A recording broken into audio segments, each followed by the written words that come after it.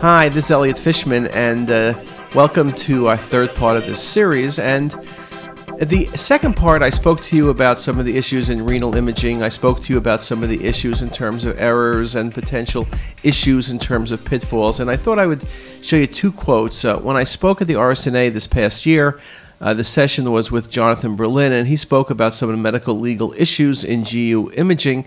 And in fact, these issues are the same really for all types of imaging, but one of the comments he made that the most common reason for a misdiagnosis in radiology is a perceptual error or an error in which the radiologist fails to recognize or observe an abnormality. And then he mentioned that in the kidney, one of the common sources of error is improper technique. And again, that's true with everything. One of the critical things for CT we all recognize is technique. We, on CT as us, knew from the start the single most popular area initially and for many years was the protocol section, because people wanted to know how to do protocols. And so in the kidneys, we mentioned it's critical. So typical protocol, hematuria, rule out mass, we're doing non-contrast CT scans. Yes, we can see calcifications better on non-contrast CT, but to me the main reason is that if we see a mass on the enhanced study, we want to make sure it's not a high-density renal cyst. So if it's 80 on the arterial phase and 80 on the venous phase and 80 excretory, what was it non-contrast? If it was 80, then it's a high-density renal cyst. No issue. And again, we always worry about radiation dose, so we try to minimize the area of coverage. We'll only do the kidneys non-contrast. We'll then come back with cortical medullary phase imaging, and this is for CTA and 3D mapping and tumor vascularity, you name it. We're going to go there with the 0.75 by 0.5 millimeter thick sections. And again, we'll cover the kidneys and proximal portions of the ureter, but we're not going to scan the entire abdomen. In the pairs we used to, in select cases we still do, but if the focus is on kidneys, we do not. We then will come back typically with a nephrographic phase image, particularly in cases where we're staging tumors. That's the best phase for renal vein as well as IVC. And again, we'll typically only do the kidneys, though in other cases we will cover the entire abdomen, but typically it's the kidneys. And then our excretory phase images, at around 4 minutes, we'll do the entire abdomen and pelvis. We'll get very nice CT urograms, and the urologists really like those CT urograms. So indeed, it's very helpful. And just from terms of protocols, here's on our scanners. Typical protocols will be the best detectors, the thinnest sections, 0.75 by 0.5 is what we're typically doing. And whether it's arterial phase or venous phase or excretory phase, that's what we're doing. We're giving the patient the best options available for our post-processing. Now, I mentioned technique is one of the sources of error. We also mentioned before that how you look at things is a source of error. And we also mentioned that depending on the phase of acquisition, you'll do better or you'll do worse. And potentially you can miss lesions or misinterpret lesions. So I give you this case for an example of hematuria, excretory phase, very nice infiltration, lower pole calyx on the right. I would always say this was an infiltrating process, transitional cell I have to worry about. Could it be inflammatory? Yes, but I'm thinking transitional cell. But look what happens in this patient if we go back and get the arterial phase. This patient had a vascular malformation that encased the lower pole calyx. So on the late phase, the opacification of the vasculature is gone, so you see soft tissue thickening and irregularity of the calyx. When you're in early phase imaging, you see the AV malformation, nicely shown in this image, and nicely shown on this image, and then shown side by side in this image. So this is a wonderful example of where you detect pathology but make the wrong diagnosis. This patient's AVM was treated with embolization, and it was not treated with biopsy or partial nephrectomy for suspected transitional cell. That is critical. I mentioned before small vascular tumors are a pitfall.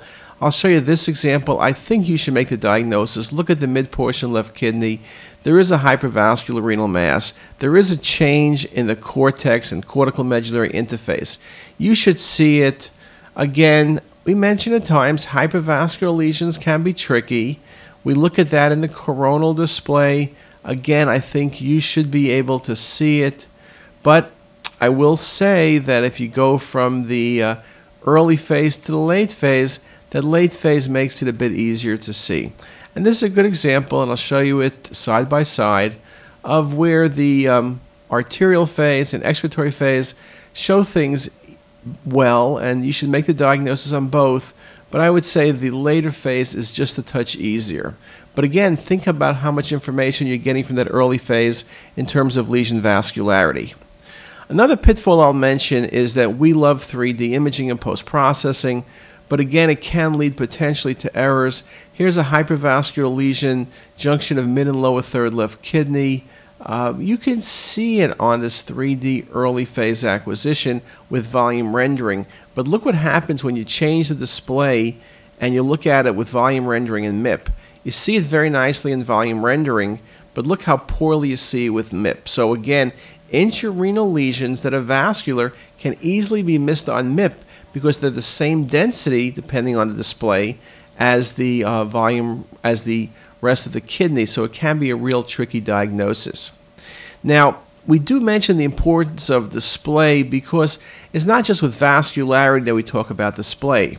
In this patient, early phase imaging, left kidney is abnormal, something infiltrating in the left renal pelvis, and we'll go to the next image showing similar things. Now, when you go to excretory phase imaging, you really see this nicely, because now what you see an infiltrating process, lower pole calyces on the left, very classic for transitional cell carcinoma. This is the optimal visualization. It's just so easy to see. So when we talk about 3D post-processing, we're not only talking vascularity, and we're not only talking arterial phase, we're talking excretory phase, we're talking visualization and display of data. Another example, transitional cell. Here's a patient, lower pole mass, axials, coronals, easier to see in the calyx on the coronal. Remember, transitional cell carcinomas are fairly uncommon, but you can see how pretty this case shows the lesion filling in the renal pelvis in a coronal display and a 3D display. The first one, of course, is an MPR. And then we take this to excretory phase, and look how you amputate that single calyx to the very lowest portion of the kidney, and the other calyx is irregular. Just a very nice example of transitional cell carcinoma.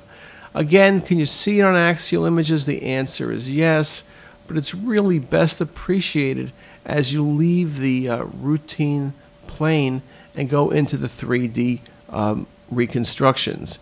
And then finally, one last case, infiltrating tumor, mid to lower portion left kidney, volume rendered coronal display, shows the delayed function of the left kidney, shows the infiltration of the mass. You see it well here on the 3D and then the coronal display, and you really get a very nice feel of the tumor. Now, it's not just larger tumors like this one, but look at this example. Look at the patient images. This patient had a cystectomy for bladder cancer. You see the patient has an ileal loop in place, but look at the lower pole of the left kidney. We have to note that when the images do shift, that there is infiltration of the lower pole calyx. Very, very nicely shown. That's another site of transitional cell carcinoma. Yes, you see it on the coronal, but look how nicely you see it on 3D imaging. So again, another area where visualization is critical. I mentioned we talk about visualization for vessels. That's the easiest thing. We know that in looking at the renal arteries in this donor, that prehilar branching or the two left renal arteries is easiest seen with three-dimensional imaging. And we know, of course, as we spoke, that volume rendering or MIP work well for looking specifically at the renal arteries. And in this case, you see a MIP image showing you both prehilar branching as well as two left renal arteries. Now, one thing 64 slice does give you in looking at the renal arteries, beyond stenosis, is the ability to diagnose FMD or fibromuscular dysplasia. There are many terms for FMD. It was very difficult to diagnose on the older scanners. Often you couldn't tell, was there FMD present, or was it simply just a minimal motion or partial averaging. With 64 slice, and even with 16 with thin sections, look at the string of beads, the pearls that you so nicely see in the right renal artery. That multiple beading appearance, classic for FMD, and here it is on another set of images. Very nice definition. We look at beyond simply stenosis. We look at this example. Look at the soft tissue surrounding the aorta and the left renal artery. Well, first you say is maybe perianeurysmal fibrosis, or could this be an aneurysm with intramural hematoma? But what you're seeing really is that the ureter is surrounded by soft tissue. Retroperitoneal fibrosis, well, that's a good thought, but it's usually not. It's a little different appearance, though not always, I would admit. And in this case, you can see this has been around for a while. The left kidney is smaller. When you look carefully at this infiltration of the aorta and the renal artery is an excellent manifestation of Takayasu's aortitis. And you can see in the 3D mapping the very nice encasement of the patient's renal arteries. Commonly, we do see this in the arch and the branch vessels of the arch. We see it in the carotid, subclavians, etc. But this is a very nice example of Takayasu's. We talk about other things. Here's a simple example of a renal artery aneurysm, left renal artery. You typically can make the diagnosis on axial images. 3D makes it easier and often shows you lesions that were overlooked. Or in this case, with the left kidney not functioning, great example of the capsule sign, where you see some enhancement of the capsule of the kidney, but lack of function to the kidney in general. And this was a patient who was post-op from an aortic aneurysm repair, and you could see the left renal artery is gone, so the patient had global infarction of the left kidney. So it's this tools that also become very important. I've given lectures before to you on the importance of tools, and I'll give you lectures on some of the newer applications we've been looking at, but this is just simple thing. If you're looking at the carotids, the bones are in the way, and so you take the bones and separate the bones from the vessels, or separate the vessels from the bones, and here you pull out the carotid arteries and you see the carotid stenosis. So again, when you're doing visualization, it's important to be able to do these techniques. And in this example, ectatic carotid arteries, nice example in Loeys-Dietz syndrome. Again, one of the things you want to do at the base of the skull, A, you can't use MIP. B, there's a lot of overlapping and overlying structures. Here's the vertebrals from a different perspective. But what you can do is simply use the computer to pull out the vessels. So we go from here to this appearance, where now you have the ectatic carotids, but you see the carotids alone.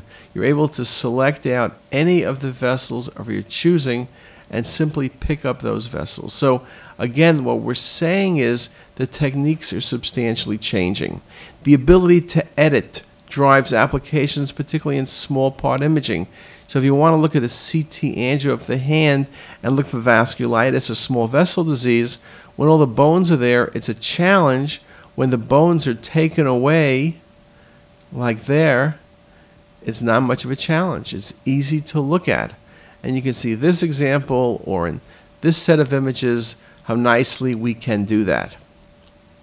The art of visualization truly spans the gamut of applications in the vascular system. So whether it's looking at a runoff study, where here we're looking at the disease in both superficial femoral arteries, or we're looking at, in this patient, where we're looking at a nice example of the same case, the popliteal vessels and trifurcation with disease, or if we're looking at patients not just for peripheral vascular disease, but in this case where the patient has had trauma.